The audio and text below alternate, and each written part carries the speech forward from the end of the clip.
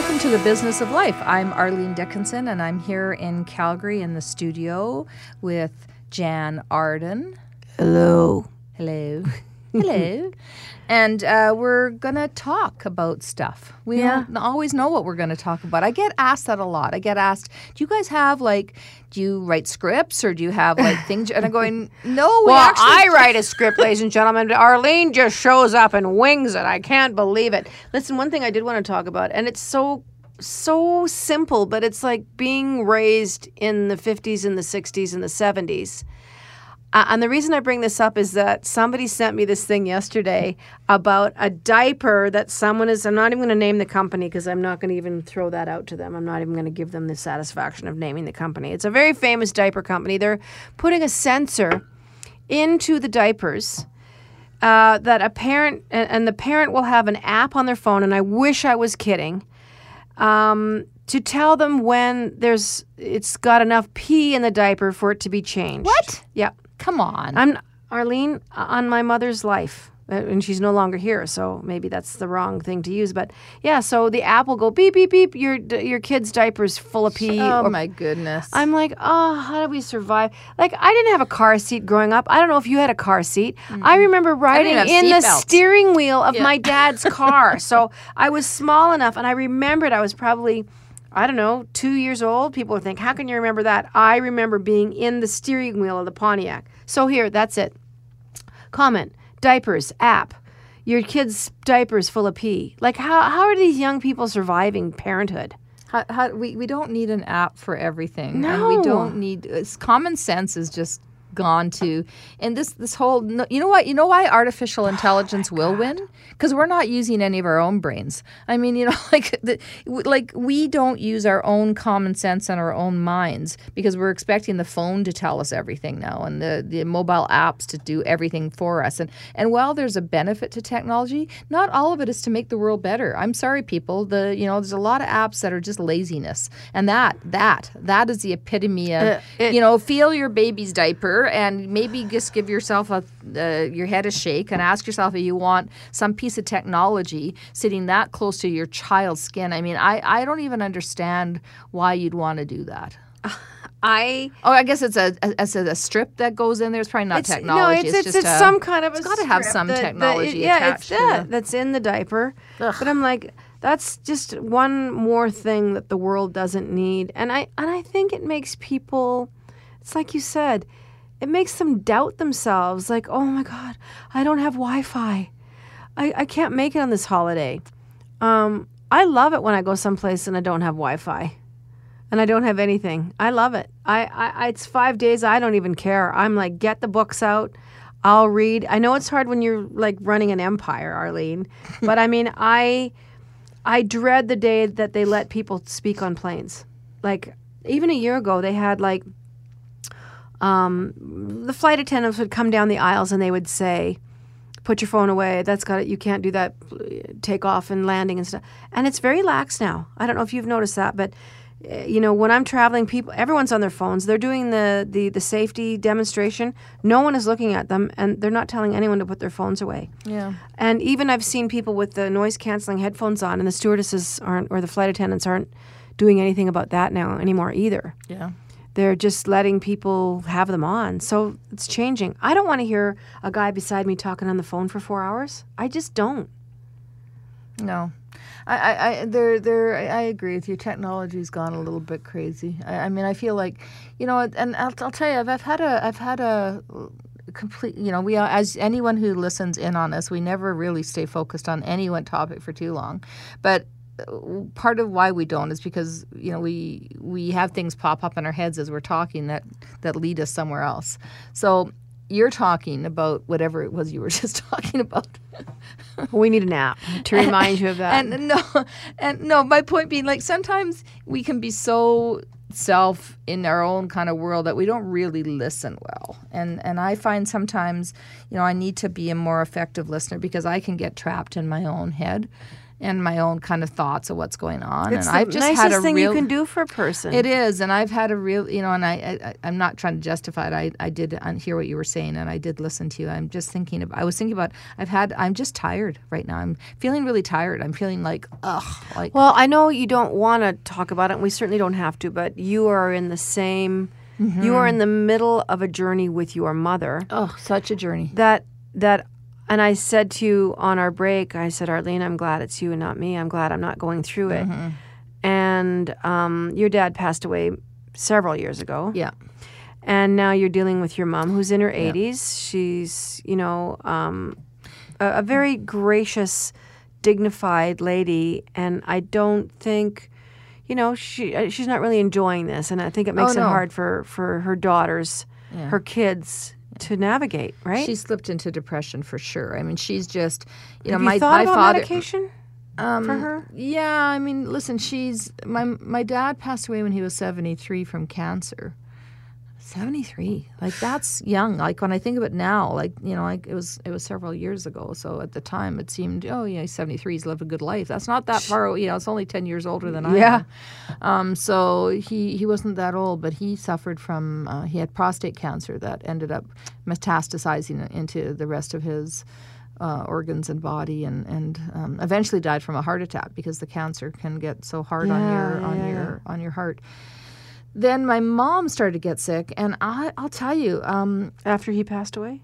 No, they were divorced. Okay. So yeah, no, my mom started to get sick just recently. She's been quite healthy. She's very healthy. She was very healthy, and now she had a fall, and I guess this is very common that when you have a fall, that things, they become more trepid about walking. They don't, they get a little bit more nervous, and her fall it just impacted kind of her outlook on life, and I think she just realized the mortality and the fragility of her body at the time, because up to that point she hadn't gone through that. But she's also got other issues going on right now. But depression is probably the biggest thing to tackle right now, because yes, for sure. When a person is not motivated, I mean, I don't care how old you are, where you get to in your life, when you don't have a purposeful life, when you lose sight of that, when even the simplest activity, whether it's going for a walk around the block or watching a program that you enjoy or flipping through a magazine that you enjoy. Depression, as you know, keeps you from doing any of those simple tasks that are so important to human life and to enjoying the day. Have you had it? Depression? Oh, very much so. But I think the saving grace for me, and anyone out there that has suffered with depression will understand this, I knew the reason for it. So if I was depressed, it was something to do with a relationship, ending a relationship or having trouble in my personal relationships. It would have had something to do with, someone who close to me who had passed away. So I knew what the catalyst was for my depression. I think that blanket depression, which my dad had as well, when you say to them, well, what are you melancholy about? I don't know. Yeah, I have no purpose. It's life. And I think that's the kind of depression that is, you've got to speak to your doctor. You've got to address it with somebody. But it's so hard to break out of that. And that's where your mom is. Yeah, I mean, I've had depression where I've literally struggled to get out of bed. Like I've had depression where I just thought, I'm overwhelmed by this. I can't do it. And it's hard. This is one of those things. I'm going to cry. We haven't cried for a while. No. Well, it's real. Yeah. And it's hard watching your parents. Oh. It's really hard to watch your parents suffer. It's terrible. We don't even have tissues around here. Warren gave me some kind of paper towel. Bad producer. Warren. Anyway, it's hard. I don't know how you can get around it. I mean, no, you can't. You just can't. It's life. It is. It's life, and it's a circle of life, and it's okay to be emotional about it. It is, but I think, too, it just brings me back to where I was with my mom. Yeah. Well, it's when you watch somebody you love and you feel depression. like an a-hole. Yeah, because you try and push them out of it. Yes. Yes. Yeah. And that's the worst part. Yeah. I'm sure you feel guilty. Well, I leave sometimes. I think, oh, I could have been kinder, or I wish I hadn't said it that way. But, when you're you want in to it, shake them. Yeah. Oh, I wanted to throw my mom through the wall half the time. And I've been very vocal about that. Yeah. And I think people need to hear that, Arlene, because it's not. What else will you do that's harder than that? I bet you this is harder than when your marriage has ended. Yeah, oh yeah. I was getting rid of A jerk. a jerk at that time, so it was actually, But it's your mother. There is no other relationship No. on the planet No. as filled with love, frustration, anxiety. Just the mother can do that. Yeah, and you want your mom to, you want to be them to be the parent, and you end up being the parent of your parent, and then right? You're always looking for their, They're okay. they're okay. Yeah. But Has it changed your relationship with your daughters? I mean, of how they treat you, and I know we're coming to the end of this little segment, but it's got to shed some light on, you and Mariana, or you and Carly, Marina, sorry. Marina and Carly. Let's come back to that. I'm going to go grab a Kleenex. Okay. And then we'll come back. Okay.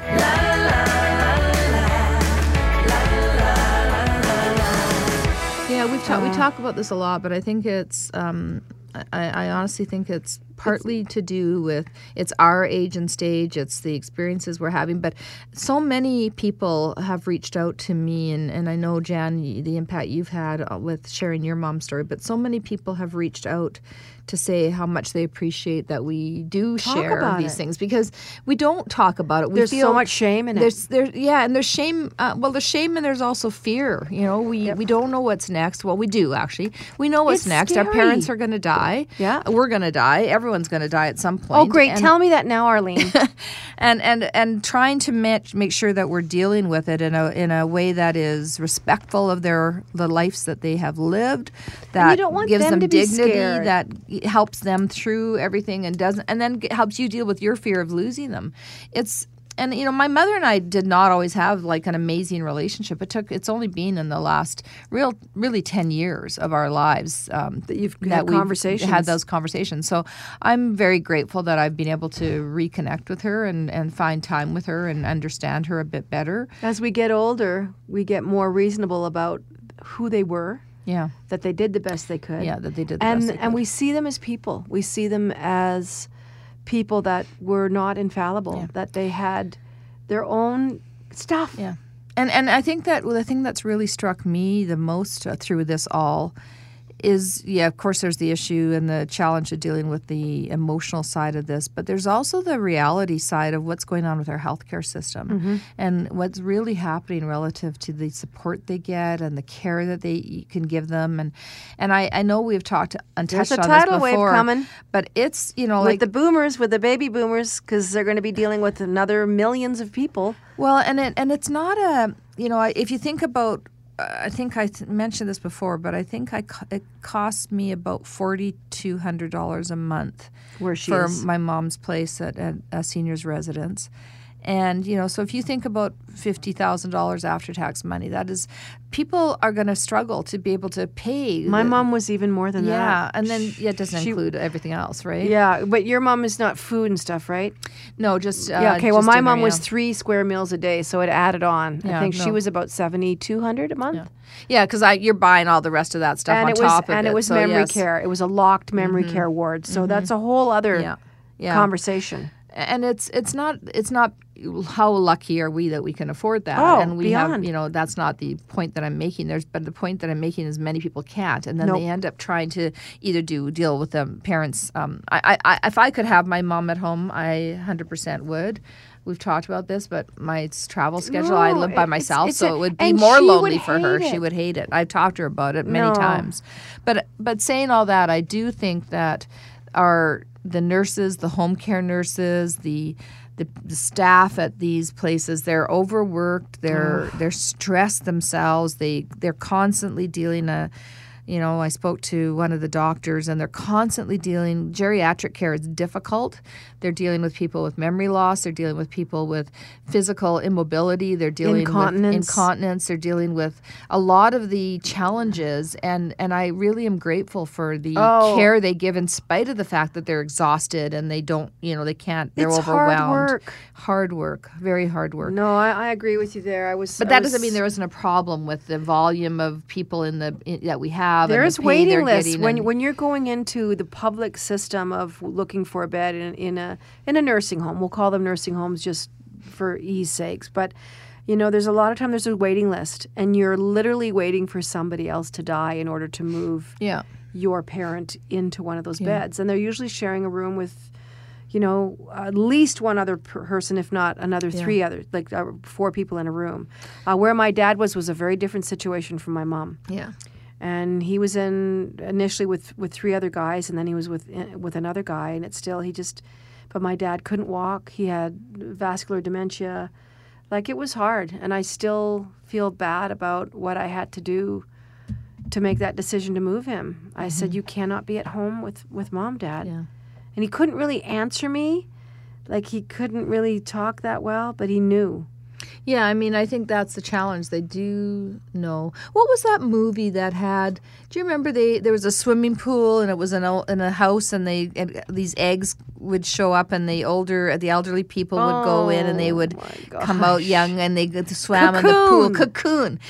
I loved that show. I loved because they got rejuvenated. And there's something about that, That was a wonderful movie. All those seniors dove in that pool. Yes, and they had the fountain of youth because the eggs were in there, and they were emitting kind of like the fountain of youth, I guess, as you say. But what I loved about that show is they still had the wisdom of their age, but they had the freedom of their youthful bodies again, and they were able to do things. Premise. Yeah, it was a very clever premise. Or Benjamin Button, even the idea of having that going backwards. Yeah. I mean, how great to have that knowledge with our young bodies as opposed to, an older failing body. But I mean, do you think about dying?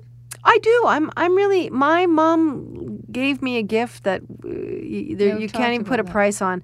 My dad was so scared of dying, and it showed when he went. He just fought it the whole way, and he talked about it his whole life. I'm never going to make it to 40. I'm not going to make it to 50. I'm not going to make it to 60. This is the guy I was around all the time, gloom and doom. Yeah. My mom was like, I don't care. I'm not ready to die tomorrow, but why would I worry about that? But my mom had a grace. She just didn't. She wasn't worried about it. She was never worried about it.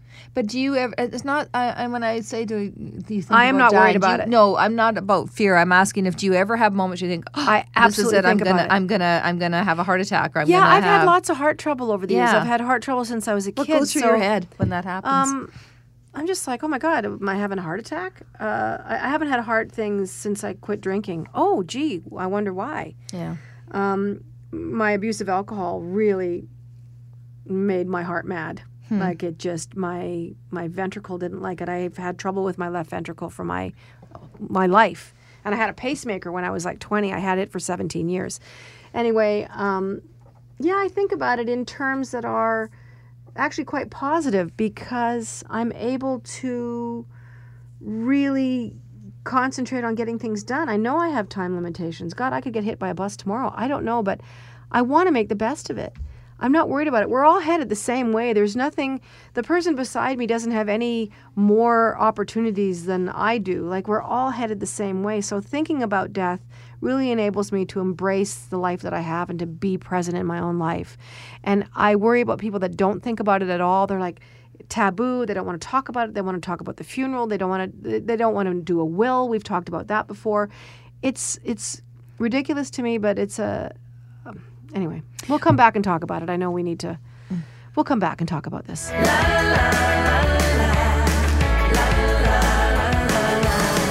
We've been talking about thinking, the idea of actually rationalizing death and thinking about death. And I was saying to you that I feel like, for me, I there's absolutely no sense of me that doesn't understand the mortality that I face. I'm getting older, and I understand it, and I'm ready for it. But I have panic attacks, and I get my panic attacks in the middle of the night.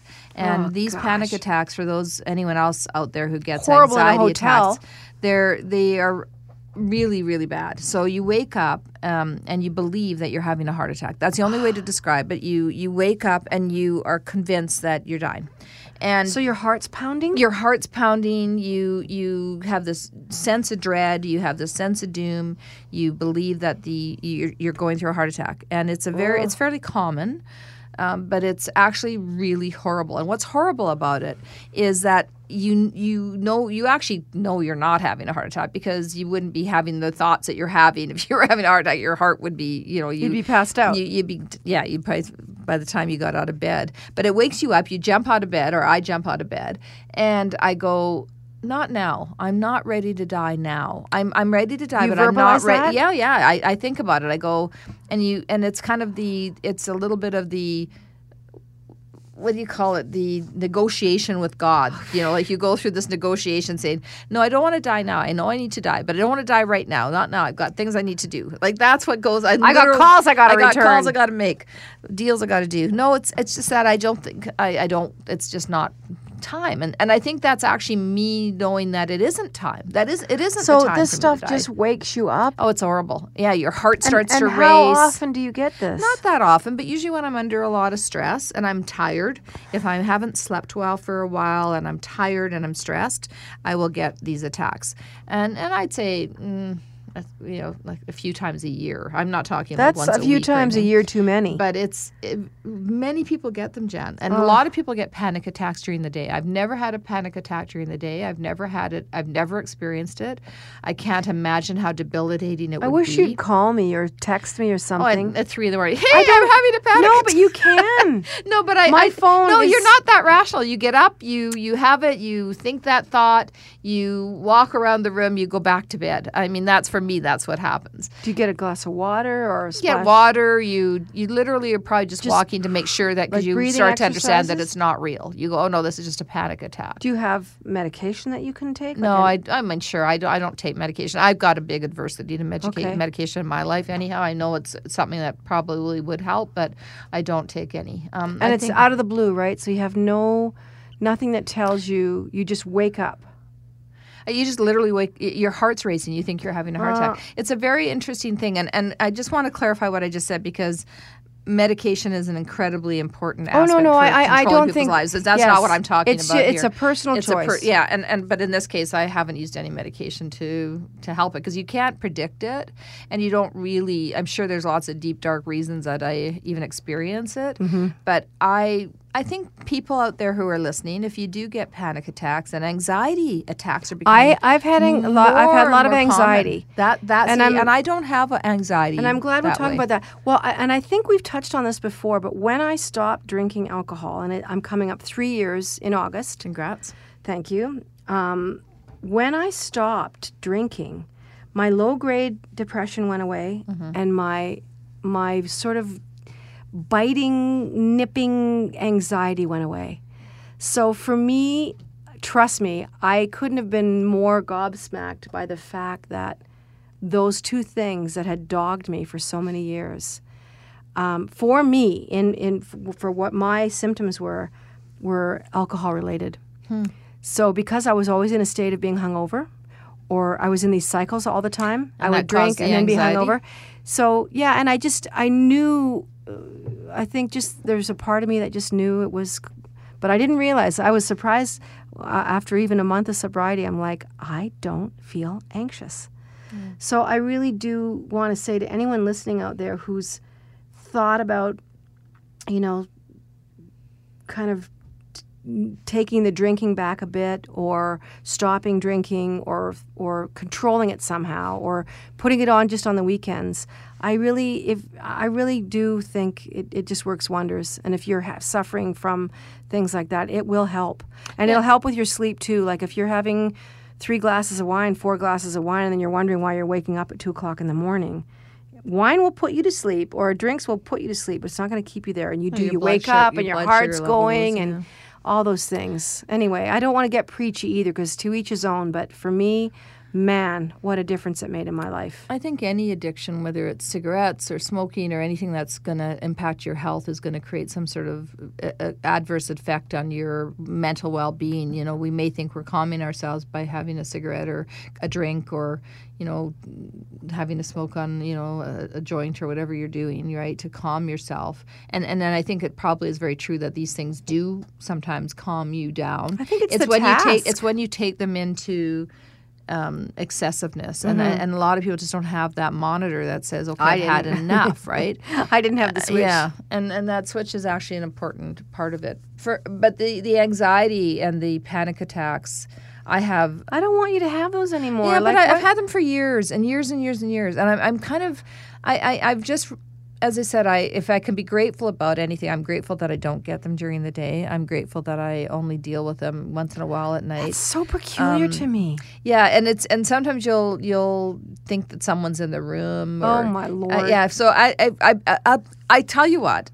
Those listeners out there who experience that, write us at our Twitter account at The Business of Life, or to us or personally. to us on our Twitter accounts, or Facebook, to Facebook, or wherever you want, and talk to us about these things, because we love to hear from you, and we understand more than people I think believe. I think they see us as, you know, we're women who are strong and unflappable and infallible, and none of that is true. We have a lot of anxieties. We have a lot of stress. We deal with multiple challenges, and I want you to understand we feel for you too, and just you speaking about your mom, you know, and being upset and going through, you know, all the things that so many women in, you know, this generation are experiencing, and it's across the board something that I talk to people about on a daily basis, whether I'm in the grocery store or getting stuff at the pharmacy.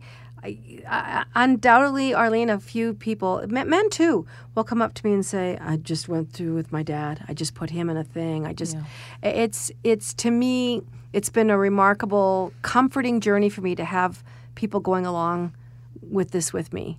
Yeah, because we're not alone. No matter when we feel the most alone, you're not alone. And I think that is one of the hardest.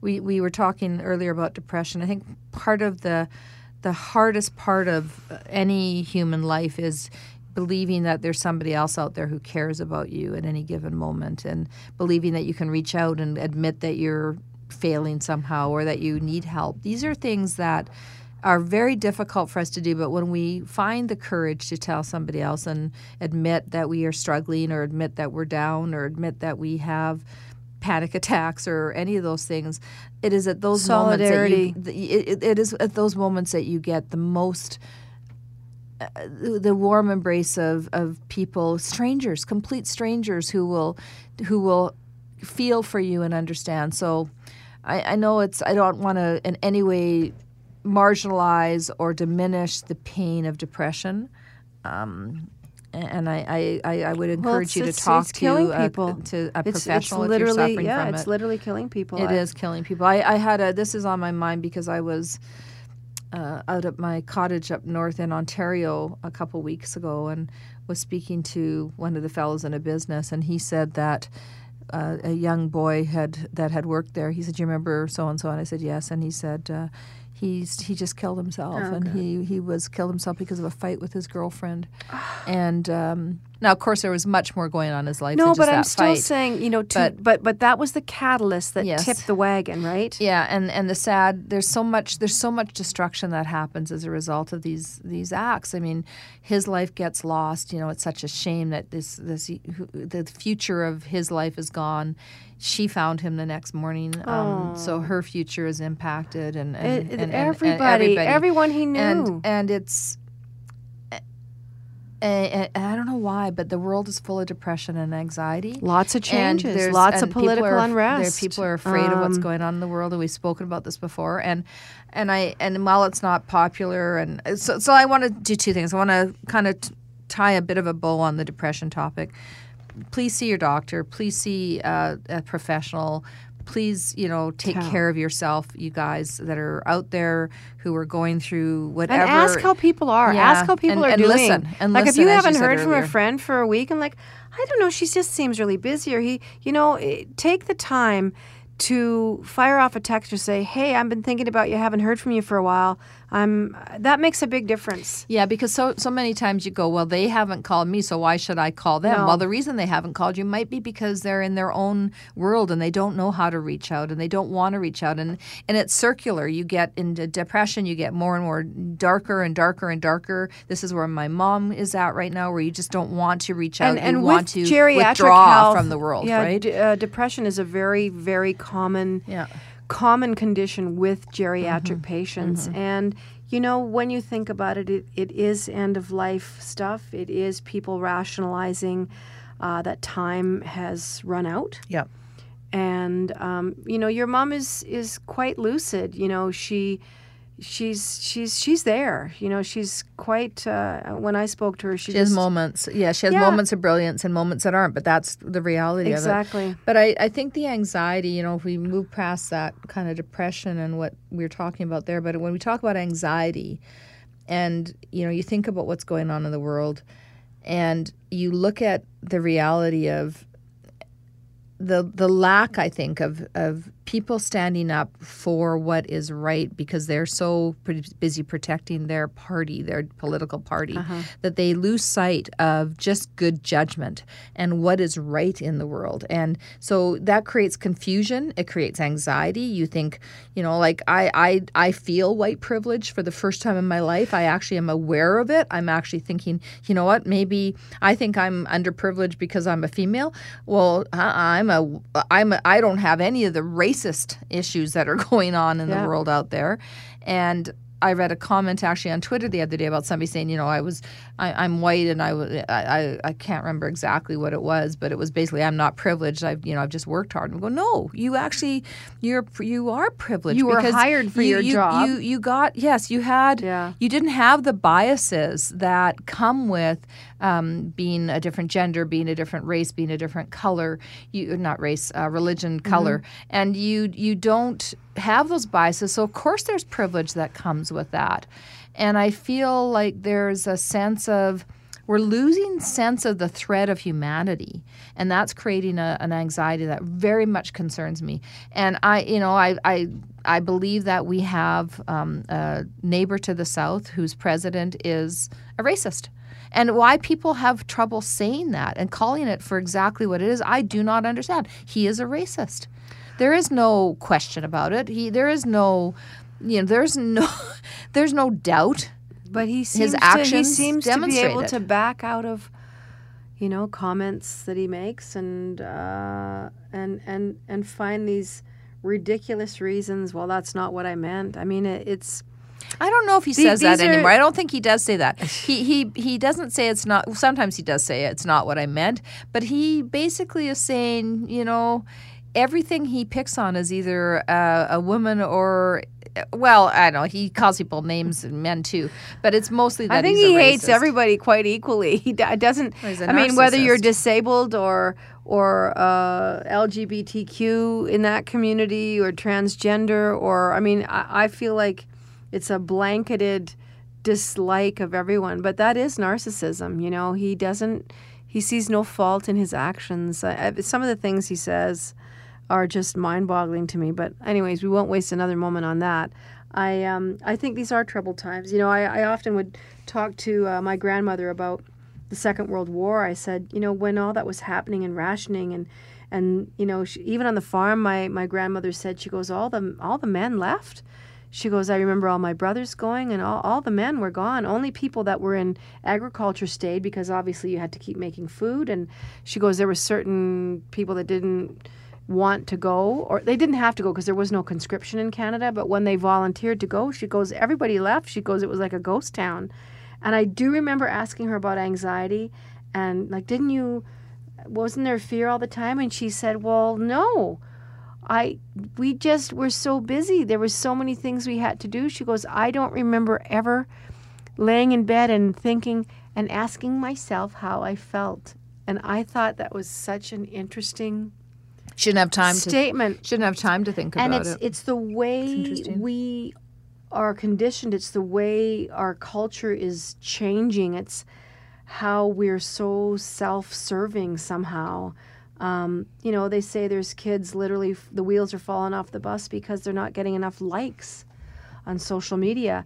Instagram is, you know, they're changing how they're showing the likes on their platform now. So you don't see, you can see how many likes I think other people have gotten, but you can't, I can't, Warren, help me out here.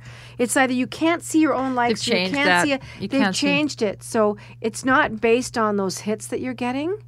They're trying to experiment with how that's affecting young people, especially. Yeah. I don't think it's just young people. I think it's people my age. Well, don't you? I work with a guy that says to me, "I only got so many likes on that picture that I took at the beach." I'm like, I'm looking at him like, "Are you on something or what? Why would you even think that way?" But they do. So just you know, kind of going back to that and thinking about what's driving this. There's lots of times that I will go to send a tweet, and I have a moment where I go, if I send this tweet, I am going to have people saying, you know, I'm going to have people attacking me and, you know, saying that they don't. Well, you know that's just a fact, right? now. But you now think the more and more you express your opinion, the more and more likely you are to be attacked. Mm-hmm. So the stronger your opinion and your voice, the more likely you are to get all this crap. And you can sit there and go, I'm not going to do it because I don't want that pain in my life. Or you can go, I just keep right I'm on going to continue doing it. That's you and I both do. I keep right on doing it. I'm like, dude, you, for one thing, you're going to get blocked. And people I have this argument all the time. Just mute them. That, you know, blocking them I said, they're blocked. I'm not. There's no two ways about it. And if they say something to somebody else that doesn't even, they're blocked. Why did you block my friend? Shut up. Should politicians get to block? Listen, if they... No, think about it. They're elected. I think they should be able to. Should they get to block people? Why not? Go ahead and block whoever. You know, it doesn't really. So if you want to disagree with a politician and they can block you, and then they never will hear your opinion, even though you elected them. But I don't know how. Represent you. It's like I don't think they can have one rule for somebody and a different set of rules for somebody else. And I know who you're speaking about because Donald Trump blocks people all the time. No, I'm not talking about time. Donald Trump. I'm talking Canada. Oh. And actually that's not true because the difference is that they were elected to represent the people and they have an obligation to listen to the people. Well, maybe while they're in office, maybe this is the thing, while they are in office, but I'm a public person too. And I block people all the time. But you're not an elected official. I was elected as the best singer in the city. No, I wasn't. But I should have been. But No, but you're not. No. Okay, well, maybe while they're elected, maybe for their 2-year, 4-year, 8-year term, whatever it may be, during that time, they have an obligation they can't block. It's just something they can't do. Maybe that's the way to do it. Anyway, for me, I am always going to express my opinion. It's very seldom that I will... You know, I do have a rule for myself now. I kind of count to 10. I give myself a moment. And 9 out of 10 times I go back and I say exactly what I wanted to say anyway. Like even on the days where I feel like, do I really feel like a fight with the morons on the internet right now? Yes, I do. And there's some days I block 150 people. See, I think what goes through my head is, if I was standing on a stage giving a speech and there were thousands of people, would I say the same thing? And that's my measure. Would I say this in public to the person? I would stand in front of them and say it. Would I say this in front? Yes. And if I will do that, then because there's so much keyboard courage where people will say something on the internet that they would never say in a million years. I call them armchair anarchists. Yeah. They're like people that they want to be these brave, I'm so tough, I'm doing this, I'm doing that, and they're in their mother's basements eating cheesies and firing off opinions that they don't even know. I don't even think they've read the stream. Sometimes I will get comments from a tweet I made 5-6 years ago. And I'm looking at it, I'm going, what is this person talking about? So I'll click on to what they've responded to. And I'm like, oh, really? Is this where we are? Anyway, what a little show this has been today. I guess it's almost over, and I feel like we have touched on something that's a very. But to summarize, yes, I'm going to let you do it because we've talked about some important things. You go. Well, just mental illness and Bell, the company that we work with, has an exceptional platform dealing with mental illness and with anxiety and with depression, with everything that comes with it. They have the Bell Let's Talk Day that is literally been such a game changer for millions of Canadians, millions of people that get involved with that program, which will be coming up again soon. But anyway, it's about visibility, and I think that's what our show was today. It's about we want to make you feel visible. And it's we about didn't vulnerability, intend to and it's about vulnerability. Yes. It's about being unafraid to be vulnerable. You guys, it's okay. Yep. It's okay if you don't have the answers. It's okay if you feel lonely. It's okay. Those things are normal. Just remember, there's people out there who are cheering for you. And social media can be great too. And social media can be a good place. Let people know that you're hurting, and ignore the people that are mean and cruel, because there's going to be people on there, like Arlene and myself, that will be cheering you on and supporting you. So talk to your friends. Talk to your friends, everybody, and remember that we're